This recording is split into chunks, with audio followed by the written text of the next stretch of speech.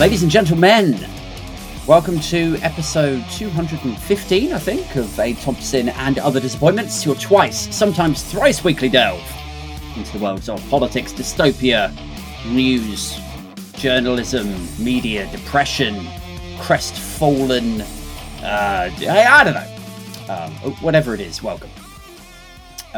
Big day today. I think it's day 3 of the Tory conference, Conservative Party conference for 2023, which is very much like the world's worst festival. I don't know if you've been following my punk politics stuff, but I said on one yesterday, I was like, I'd rather be at Fire. I'd legitimately rather be, at least there were celebrities at Fire. I mean, I know the food looked terrible and it was coordinated by Ja Rule and all of the artists cancelled at the last minute because they saw what was coming and, you know, fundamentally it ended up being like some sort of Lord of the Flies situation, I think. But still, rather that than this. Day one, there were empty seats, lots of empty rows, even though it was James Cleverly and Grant Shapps giving keynotes. Lots of reports of Manchester being like a ghost town. Hardly surprising because the train strikes have mauled everyone's ability to get to the conference. Everyone except the Prime Minister and except Jeremy Hunt, of course, who have flown up there in private jets, such as the gilded existence that they both enjoy. No self-awareness at all, is there? I mean, here, like, we are living in a country in which, like, we're enjoying a crumbling infrastructure of everything, like schools, hospitals, trains. You know, the trains are in such a dire state, so underpaid and unmaintained, that they're literally striking while this conference is going on. These guys are like, it doesn't matter, I'll just fly. I saw a tweet by a guy the other day. Who was it? David Frost. Former Brexit negotiator David Frost. And he was like, yeah, you know, congratulations to Jeremy Hunt. You should be flying up there. Good for you. You know, there's no need for trains in the 21st century. Everyone should be flying. 30-minute flight to Manchester, that makes perfect sense. I was like, I bet you could get up there in 20 minutes if it was you running away from your Brexit deal. Bell end. So yeah, we're in such a state that our infrastructure is crumbling and we've got these train strikes and the Chancellor and the Prime Minister are literally flying what could be achieved in like an hour and a half, you know. Imagine if they just set an example. Imagine if they, you know, they were like, look, I know it's tough at the moment, guys. I know it's hard, but look, as an example, you know, we're all in this together, all of that stuff. I'm in touch with the common man. I'm one of you. I'm going to catch the train or I'm going to be driven up there at least. But no, we very much have two sort of, gilded existence individuals at the top of government flying up there to give speeches to tell the rest of us, don't worry, guys, look, we're doing this, this, and this, and aren't we doing amazing? So, yeah, that's where we've been at for the last 3 days, psychologically, politically. So yeah, it started with empty rows, empty seats, lots of people remarking that it was like a ghost town. Yesterday we had Suella Braverman, who gave her rousing speech. Lots of the papers this morning heralding her as though she's sort of star of the show. You know, Suella Braverman, she really got everyone going with her forthright, some say ignorant and quite racist speech. I didn't call it that. I'm just saying some people out there have labelled it that way. I think you would be a fool at the moment to think that Suella Braverman wasn't going to be the front runner in the next Conservative leadership competition or heats, whatever the correct word is. I think you'd be a fucking idiot if you didn't think this is her time, man. Like, I don't like her. You may have picked up on that. I'm not a fan of Suella Braverman by a long shot. I think she's a chancer. I think she's a tabloid hack. I think she is barrel scraping any culture war, frothing, salivating, salacious nonsense that she can to put herself in good stead, high profile, to go for the leadership next time it comes around. I absolutely think that's what she's doing. And we know that because she's taken her foot off the gas by looking at things that she should be looking at, like, cybercrime, which is just soaring. Like people conducting tax avoidance. How about a new law to address tax avoidance, Suella? Instead of all of that, she's, banging on about bows. So I think she's a terrible Home Secretary. I don't think she's achieved an awful lot. But what she has done is lit a fire under the editors and sub-editors of the Express and the Mail. So they love her because she is the acceptable face of their racism. That's what she is. That's the box she ticks. And I was thinking about this morning. I took my son to school. And I was thinking, why is it that the Conservative membership and the Express readership, and it's not just the Express by a long shot, but, specifically them, I always see them as this sort of conduit for this kind of mentality that I'm getting onto. What is it about people like Suella Braverman, Priti Patel, to a much lesser extent, James Cleverly, because I don't think he does what they do in the same way. Kemi Badenoch, definitely. What is it about these Conservative cabinet ministers who are people of colour, you may have noticed, as I'm speaking about them? What is it about them that the Express readership seems so keen on? Why is it that kind of reader, that kind of Conservative supporter, is so supportive of somebody like Suella Braverman? And the reason that I got to is this. I truly think it is as obvious and transparent as they are the acceptable face of the Express readership and Telegraph readership's racism. Because if you are an Express reader, if you harbour certain attitudes, and I'm not suggesting every Express reader is a inherent racist, but I am saying, for a lot of people who run to those articles that are bashing immigrants, bashing refugees, saying that Britain is an amazing country to be black in, for a lot of these people, when they run to those articles, what they're doing is they're using those articles as collateral to be able to say the things they kind of want to say. You know what I mean? It's like if you've got a Kemi Badenoch up there saying Britain is the best country to be black in. If you've got Kemi Badenoch saying that, well, then that empowers you then, doesn't it? That emboldens you to be able to say, what are you talking about? Like, there's no problem. There's no such thing as institutional racism. I don't care if you did get pulled over 7 times. Kemi Badenoch says it's an amazing country to be black in. So I think you're just moaning. Therefore, I don't have to listen to it or feel guilty, blah, blah, blah, I think that is the device. That is the political instrument that is being employed here. They are the acceptable face of other people's racism. And Suella Braverman kind of knows this, I think. I think she knows that she is in a political party that is propped up by outdated attitudes. I think she knows that. It's possible that she doesn't. It's possible that she is one of these people who has just ascended to a certain level of government, either through competence, but I don't actually think that's played a huge role in her political success story so far.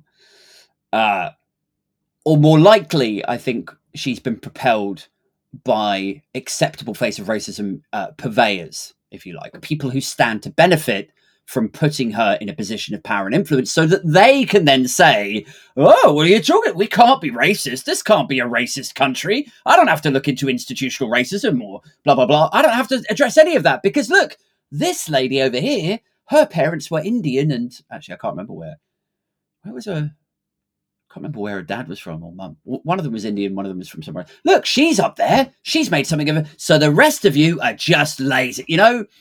That, I think, has probably played a bigger part in her career trajectory. Now, that doesn't necessarily mean that she knows that, is the point that I'm getting to. She might not know that she was only given a role as parliamentary undersecretary or something. However her career started, she might not know that the only reason that she was given that role was because somebody up high wanted to be able to get away with saying X, Y, and Z. She might not know that, but I'd be surprised if she didn't, you know? Anyway, so yesterday was Suella Braverman amping up her commitment to free speech in her speech before ejecting a fellow Conservative member for heckling her. Because she was banging on about trans rights or something, right?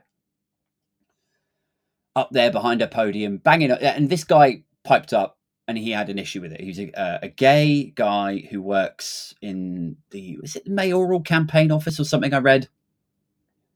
And he was removed from the audience for heckling. Which, look, I have done a lot of stand-up comedy in my time. And no, I'm not a big fan of hecklers. So let's just get that out there straight away. On that basis, I kind of understand. I think we kind of need to row back from this idea that, you know, oh, she was talking about free speech and that she can't handle this guy exercising his. Like, come on, let's grow up a little bit. If I was giving a speech and you came in and heckled it, I would have you removed from the club. I would. And I don't think that would infringe on my commitment to free speech. I would just be like, this person's being disruptive.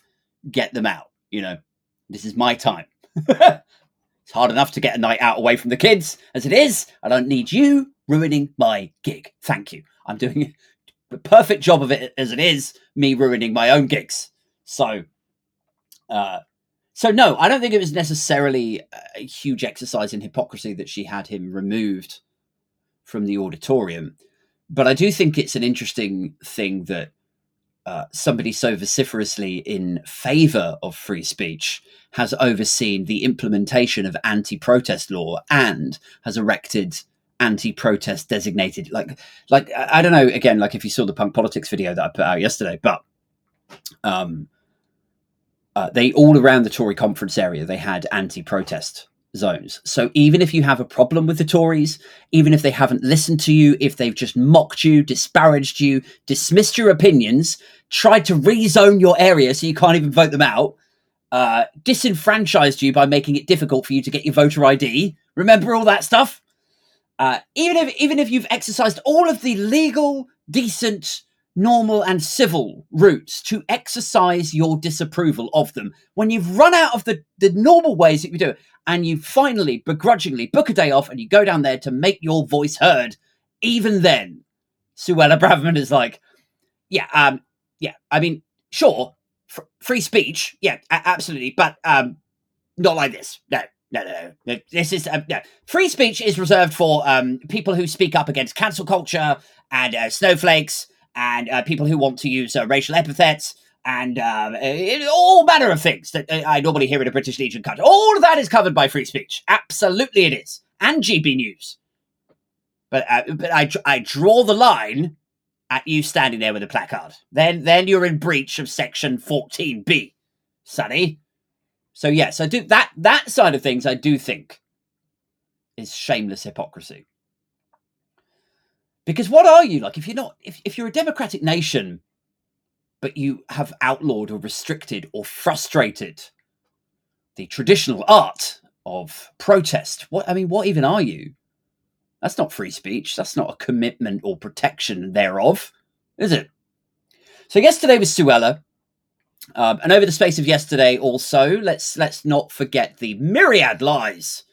Not even obfuscations anymore. Not even pivots, to borrow Matt Hancock's famous phrase. When you ask a politician something and they pivot and then answer the question that they wanted to answer in the first place, you know? Wasn't even any of that in the interviews this time. It was just outright bollocks. Just nonsense. This has been a festival of lies, hasn't it? That sounds so strong to say it like that, but that is literally what this is. You've got somebody like James Cleverly who, I always talk about this, but he presented his department, CCHQ, when he was the chairman of the Conservative Party as Fact Check UK. What is that if not the most egregious lie? So you got him up there, still in a job, still presenting, albeit to a half-empty auditorium, but fine. Then you had the interviews with Claire Coutinho. She's a recent appointment by Rishi Sunak. She used to support him in the Treasury, I believe, from memory. Now she is minister for such and such. I don't even know. And she was in an interview and she said that Labour were going to push ahead with the meat tax. And the interviewer was like, no, there's no meat tax. And she was like, right, okay. But I mean, that was just, that was a light-hearted moment in my spirit. She was like, no, let me just correct you. You said that Labour were going to put in a meat tax. That is not happening. Yeah, I know. It's just a little joke. It's just a throwaway line from a speech. But I think the actual point is, just utter fabrications delivered in a conference speech as though it is reality and it's something that they're fighting against. And more about standing up and fighting in due course if you saw Penny Mordaunt's speech. But we'll stick on this for a minute. Stick to the lies and the fabrications because they need to be discussed and exposed and mocked. So you had Claire Coutinho saying like, oh, stick with us or you're going to end up with Labour's meat tax. And this journalist going like, no, there is no meat tax. What are you on about? Then you had Andrew Bowie, who is not a cabinet minister. But if he keeps lying like this, a promotion could be in store for him. You might look at his interviews and be like, this guy, yeah, he's got exactly the sort of skill set we need in the Conservative cabinet. You're not troubled by his lying and flagrant dishonesty? Oh, God, no. No, that is a box ticked. So, yeah, we had, Coutinho and then this Andrew Bowie guy. And Andrew Bowie wheeled out the 15-minute cities conspiracy theory. So, yeah, we've graduated from made-up policies about the meat tax to outright conspiracy theories about 15-minute cities. Which, if you didn't see my TikTok this morning, the 15-minute city conspiracy theory it's this idea. It's ridiculous. It's this idea that the deep state are going to construct amenities and utilities and basically they're going to zone you. They're going to put you in a zone and you won't be permitted to leave. And it's very much linked to a climate science denial. Like the fear is that they're like, well, yeah, they're going to stop you from using your car and people will be restricted from catching flights or trains unless they're issued with the government green pass so they can cross zones. And it's this idea of deep state control, big government control, and the Farage debanking thing sort of ties in nicely with it as well. It's like it's about the state and the instruments of state trying to cancel and restrict and all that. And this fucking Conservative MP wheels this stuff out about, the impending risk of 15-minute cities and we won't stand for this. And like, are you living on this planet? Are you, Andrew Bowie? Please come and join us in objective reality. So you got lies about the meat tax, lies about the 15-minute city thing. You've got Sunak wheeling out nonsense about 7 bins. Sunak again wheeling out nonsense about a blanket 20-mile-an-hour speed limit across the country. And again, it's like Claire Coutinho. Maybe Claire Coutinho and her old pal Rishi Sunak, maybe they share media training people. Do you think they do? The way that they say something that is patently, demonstrably false. And the journalist, for once, corrects them, challenges them on it, and goes, there's no such thing as a meat tax. Or, why are you saying it's a blanket 20-mile-an-hour speed limit? It's not a blanket. It's not like what you talk. And they challenge them and they push them back. And then here's where the media training comes in. They don't even acknowledge it. They just freeze, reboot, And then it's back to like, well, anyway, the blanket 20 mile an hour thing. Or, well, as I said, the meat tap, there is no meat tap, It's very Maybot, isn't it? Just this sort of, look, I've been corrected. I will completely not acknowledge that. And now I'm just going to carry on as I was anyway. In that sense, it's the precise opposite of a pivot. Like at least with a Hancockian pivot, you would listen and then move off in a different direction, right? With a Sunakian pivot, it's like you listen to they ask you a question, you answer it, they correct you, and then at that moment where you would go off in a different direction, instead you just stay on the same fucking direction that you were anyway. Yeah, I've listened to you challenging me. I'm gonna stare at you blankly, and then I'm just gonna carry on saying the same thing. So anyway, that was yesterday. Lies, more lies. We had Liz Truss's speech. Apparently she was the star of the show. I mean, alongside Suella Braverman. Apparently, Liz Truss, Suella Braverman, these are the stars of the Conservative Conference for 2023. I mean, it really is a great testament to the age and mental faculties of the Conservative membership, and indeed the Conservative Parliamentary Party, isn't it? Because how long was it ago that Liz Truss was it was about a year ago, right? It's only a year ago that she completely crashed the economy with uncosted tax cuts. But yeah, this conference, there she is, up there behind a podium, rabbiting on about tax cuts and how this is the route that we have to go to for growth. And the entire conference are like, oh my God, oh, she's amazing. Oh, I agree. I'm bought into this. Like, have you ever seen or heard of any clearer evidence that a group of old people are suffering from some sort of cognitive decline and amnesia? Like, where were you all last year? We've already done this bit. Do you not remember? Grandad, wake up.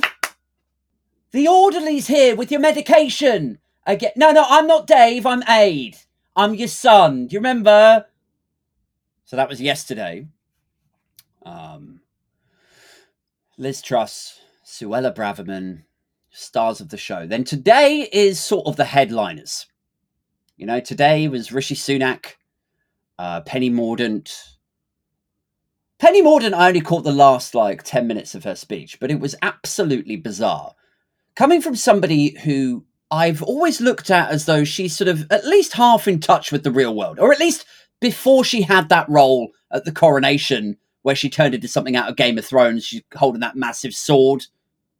I mean, that whole thing was just painful for me. Indeed, for any left-leaning person who has any sort of brain in their head. Because it's like, we have this whole global Britain thing. We're desperate for trade deals. We don't want to be mocked on the world stage. How many of your international friends are like, how's Brexit going? I'm begging the world to take us seriously. And then something like the coronation comes up. You got this bitch holding a massive sword here. And then someone's like, oh, behold, the stone of destiny.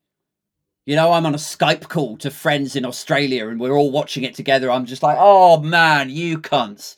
It's hard enough to be taken seriously as a Brit these days following Brexit. Can we just wind this shit down a little bit? Please, Penny. Anyway, so that's where her crazy started, I think. But then I caught the end of her speech and it was just this sort of weird, rabble-rousing, we've got to fight. That's why you've got to stand up and fight. We've all got to stand up and fight. It was so over the top, man.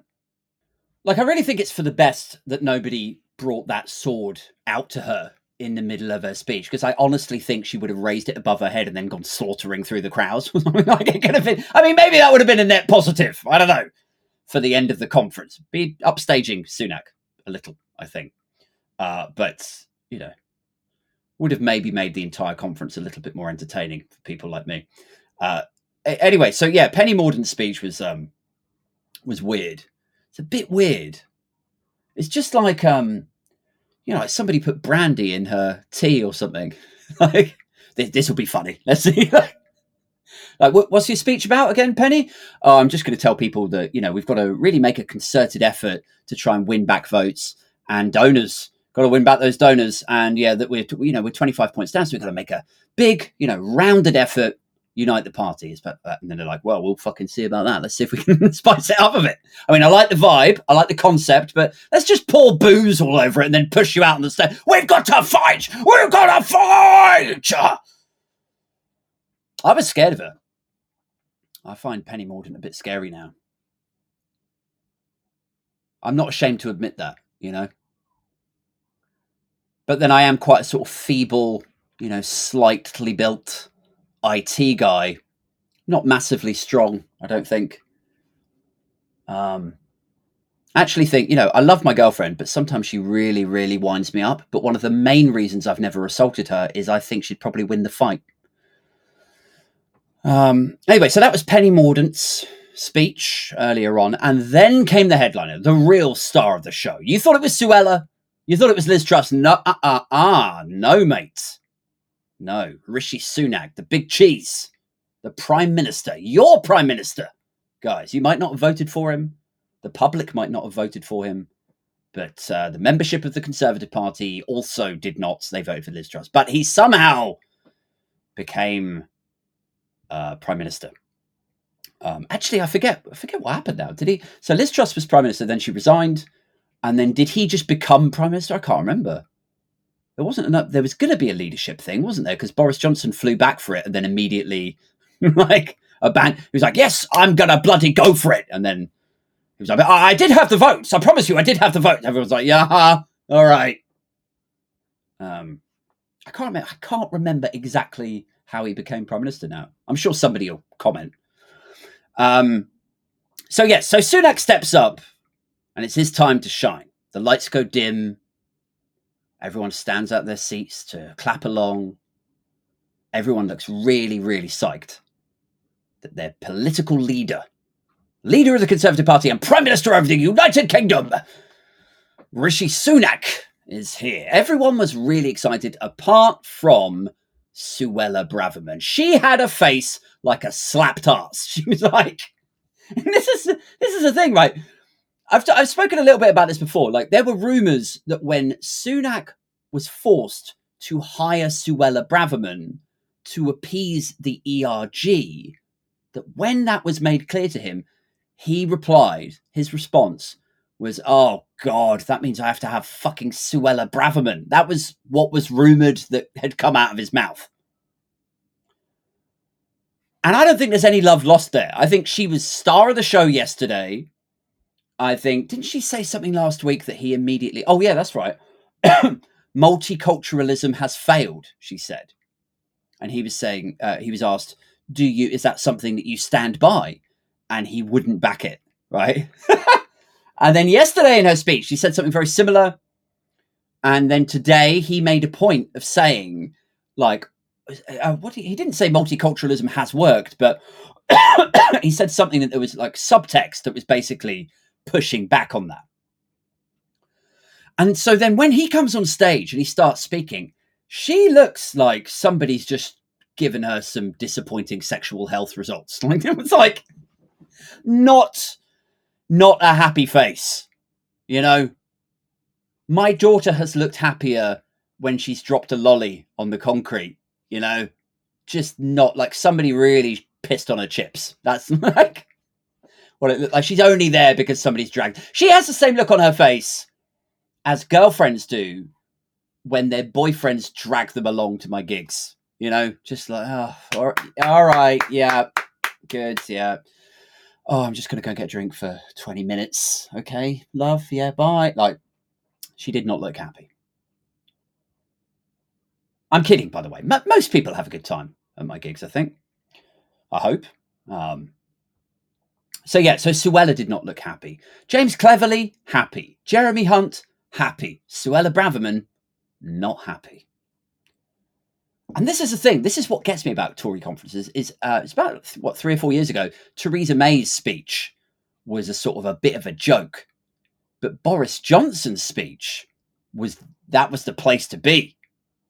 rammed. People laughing at his jokes, asking him what he thought about this and that, desperate to hear what he might say because he was the upstart challenger. Now spool forward to this, and she is in, so he was foreign secretary, she is home secretary. These are both incredibly senior cabinet roles. And normally, if you're going to become the prime minister, you will have done one of these roles beforehand. So it is absolutely within the realms of possibility that she will be next in line to take over as PM. Make of that what you will. How fucking depressing. This is the caliber of politician that is now being propelled into number 10 Downing Street. Absolutely farcical. So, she had a face like a smack does. Sunak, his wife, comes up, introduces him, and she is doing her best to make him sound human. Which is, you know, if anyone is listening who has any experience in artificial intelligence and engineering, you will know how fucking difficult that is. That is not a quick 3-minute job that you could just wheel out on a stage with a good microphone. That is like, even with a pre-prepared speech that has been checked through PR agencies and SPADs and gone through all levels of sign-off, this is not that. It's just not, it's not achievable, all right? So she gets up there and she starts saying, you know, the Rishi that I met, he was kind, he was compassionate. But the thing I loved most about him was his integrity and his professionalism and his honesty. I was sat here going like, is this the same Rishi Sunak? Is this some sort of bigamy situation? Is he masking for her? Like, what the fuck is going on? You know how some men mask, right? Like, you know, they're charming and nice, friendly, decent, courteous to their wives. And then once they get out of the house, just the biggest cunt on the planet, parking in disabled bays, banging their secretaries, you know, dropping the C-bomb while they're walking through the park and there's kids around, never pay their mates back the money. But back in the house, are you okay there, love? Yeah. Can I make you a tea? Oh, yeah. Okay. Yeah, no, love you too. Love, you know, masking. Is that what this is? Because her Rishi Sunak seems completely different to our Rishi Sunak. Her Rishi Sunak is like, he's courteous, he's got integrity, and he really cares, and he's honest, and he says he does what he says he's going to do. Yeah, and like, I'm listening to this and I'm going like, does he though? I mean, I haven't seen any like evidence of that. I know he says honesty, integrity, and perfection, but I mean, saying that and then actually being honest and showcasing it, they're two completely different things. Do you understand the difference? Murphy? I don't know her fucking surname now. But they're two very different skills. You can be honest, you can have integrity, but you could also be a complete cunt and pretend you have honesty and integrity by just saying the words honesty and integrity. Which one is he? It's a tricky one. Because before, only a few months ago, he was telling me that your daughters really care about the environment. They are environmentalists and they put pressure on him and he really cares about the environment. But now, as of a couple of weeks ago, he doesn't give a fuck about the environment. He's watered down net zero. He's signed off hundreds of oil and gas licenses. He's basically standing there with two fingers up on each hand going, fuck the planet. Rowing back on that shit. Burning those fossil fuels. Spaffing out CO2 everywhere. Honesty and integrity. When he says he's going to do something, he'll do it. Really? Okay, because he said he was going to finish HS2. As of earlier on today, he has confirmed 100% he's cancelling the northern leg of HS2. Honesty and integrity. What a guy. The thing that really drew me to him was his compassion. Really? Oh, that's amazing. Yeah, I haven't seen much of that. If I did see it, I suppose I might be drawn to it too, but I haven't seen any of it, especially the time when we were all saying, can you help us with the energy bills, Rish? Could you maybe restrict or nationalise the utility companies? Could you put some sort of windfall tax in and redistribute it to help the most needy? Could you help me with my mortgage, Rish? Because through your predecessor, my mortgage payments have fucking doubled and we can't afford it. We might be homeless. Please, Rish, showcase some of that compassion. Could you just... hold your nerve. Oh, that is, compassionate, honesty, integrity. So it started terribly, the speech, but she welcomed him on stage after trying her best to make him seem human. And he comes up and he starts saying about, how he's a pharmacist and a GP's son, and he worked in the pharmacy, and so he's always got a special place in his heart for small businesses, and not big oil, not big energy, small businesses, not housing development companies who stand to benefit hugely from not being asked to implement greener materials and these new boilers and heat pumps and stuff. Not them, not it. Small businesses. That's where his heart is, guys. So yeah, he starts with the sort of anti-humble stuff. And he moves on to accusations that Keir Starmer wants to take us back into the EU. Another lie. What did he move on to then? He talked about HS2. This was mind-boggling. This was just like the biggest gaslight of them all. Because I can take a bit of 7 bins. I can take a little bit of meat tax. I can take a little bit of... What was the other one? Claire Coutinho's... No, she did the meat tax. The other guy did the 15 minutes in. I can take all of that. You just waterboard me with that shit all day. It is fuel for my satirical fire, if you like. It's just utterly fucking ridiculous. But what really, drives the stake through my heart of offence or whatever is, when you say that you're going to take the 35 billion. I think it's 35. About, 36, I think it was. 36 billion. When you say you're going to take that out of HS2, because you're going to cancel this leg of HS2, 36 billion.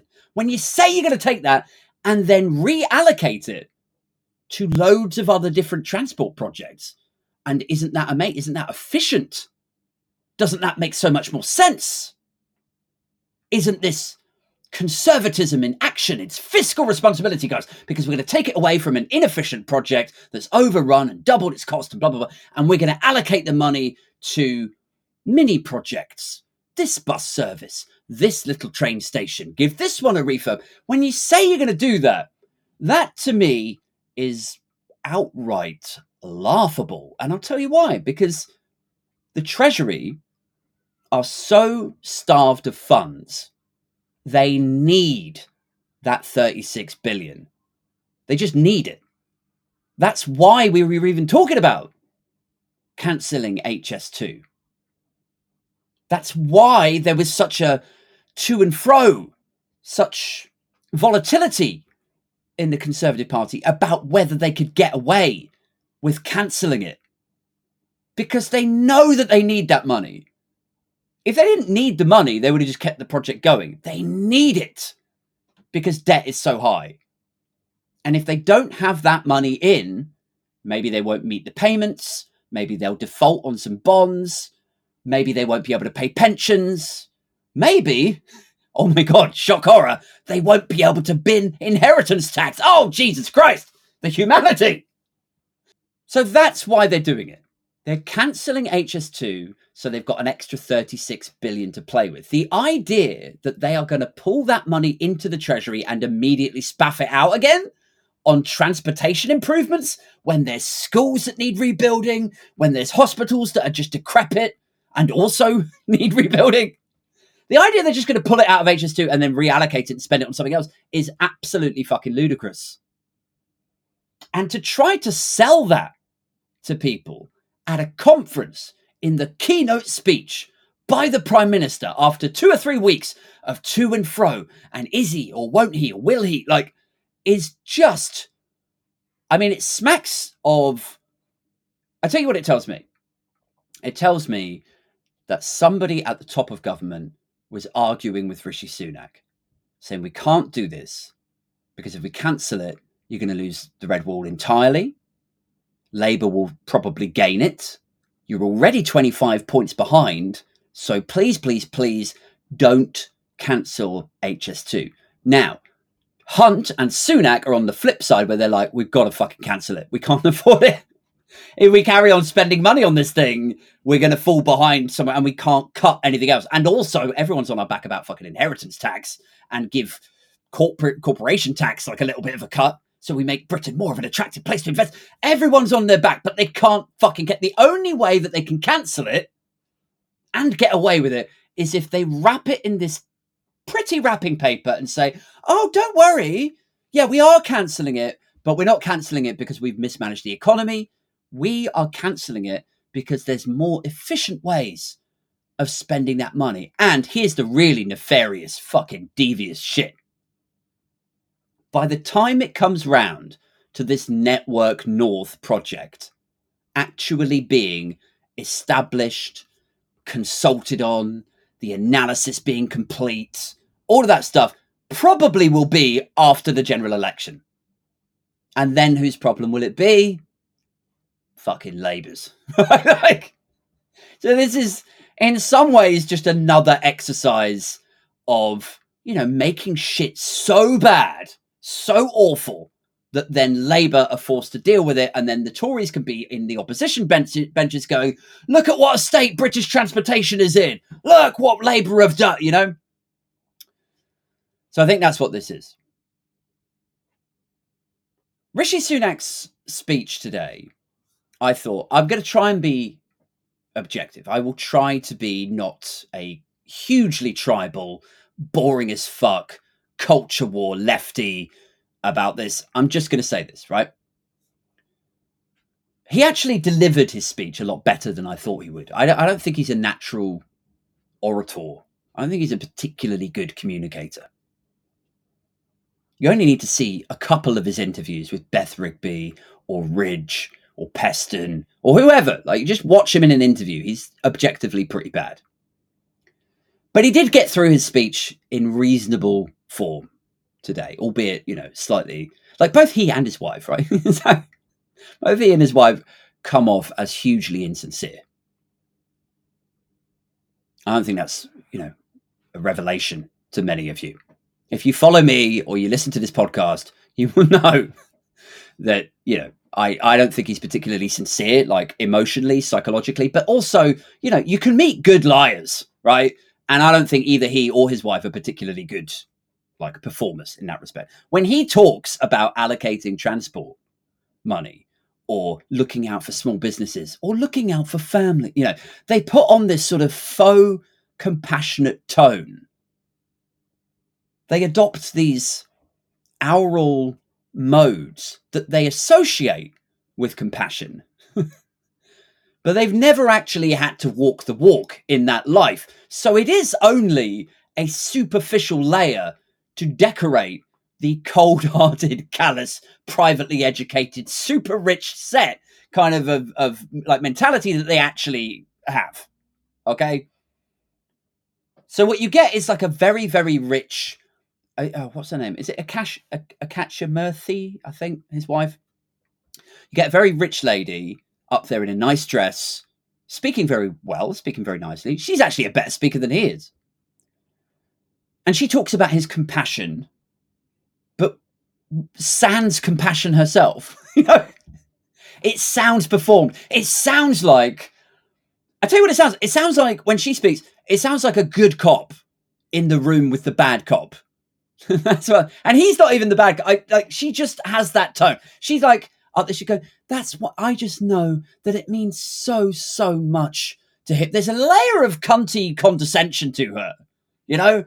I just know that he's looking out for the country he loves and he shares your value. It's the same tone, the same conversational modes as I would expect if I was accused of murder and they were trying to get me to confess it and I'm in the police interview room. And then the good cop is there like we're just trying to help you, Aid. We're just trying to get you into the best possible place. Now, come on, with the pen and the paper here, draw a map to the bodies, would you? Come on, there's a good lad. We're just trying to help. You know? I'm sorry that's a dark example, but that is the tone. That's the tone that I get from her. And it's kind of similar with him.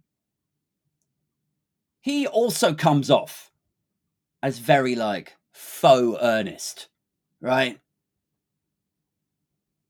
Very faux earnest. He's up there like, he's like, that's why I'm looking out for the hard-working British families who just want to get on. You know, it's like David Cameron sold it a little bit better.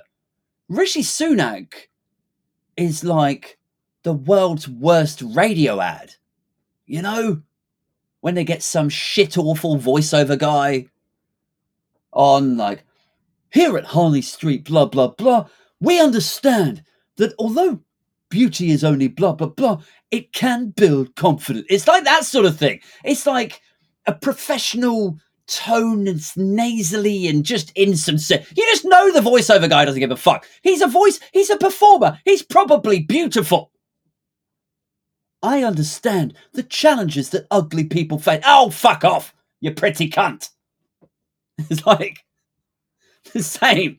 This billionaire married to his emphasis billionaire wife with their gated mansion and heated swimming pool planning permission, flying off to Silicon Valley, donating millions to foreign tech colleges.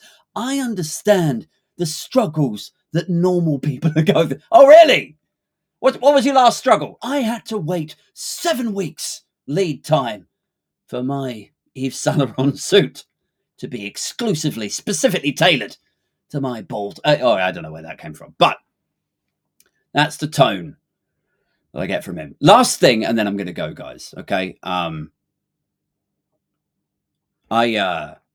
Do I think that this is going to save Rishi Sunak? No. I think he's toast.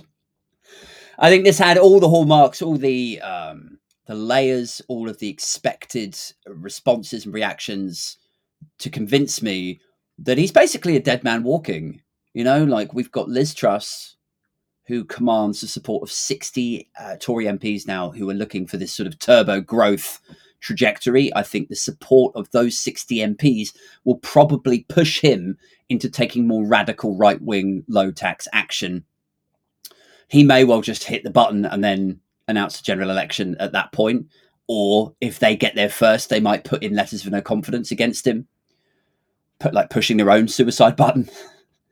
I can't see a route out of the problems that he has right now. And actually, I saw somebody tweet about this earlier, that this time last year, Liz Truss was giving a keynote as Prime Minister, as leader of the Tory party, and she was gone within like a month after that. Theresa May gave a speech at the Conservative Party, and she was gone a matter of months after that.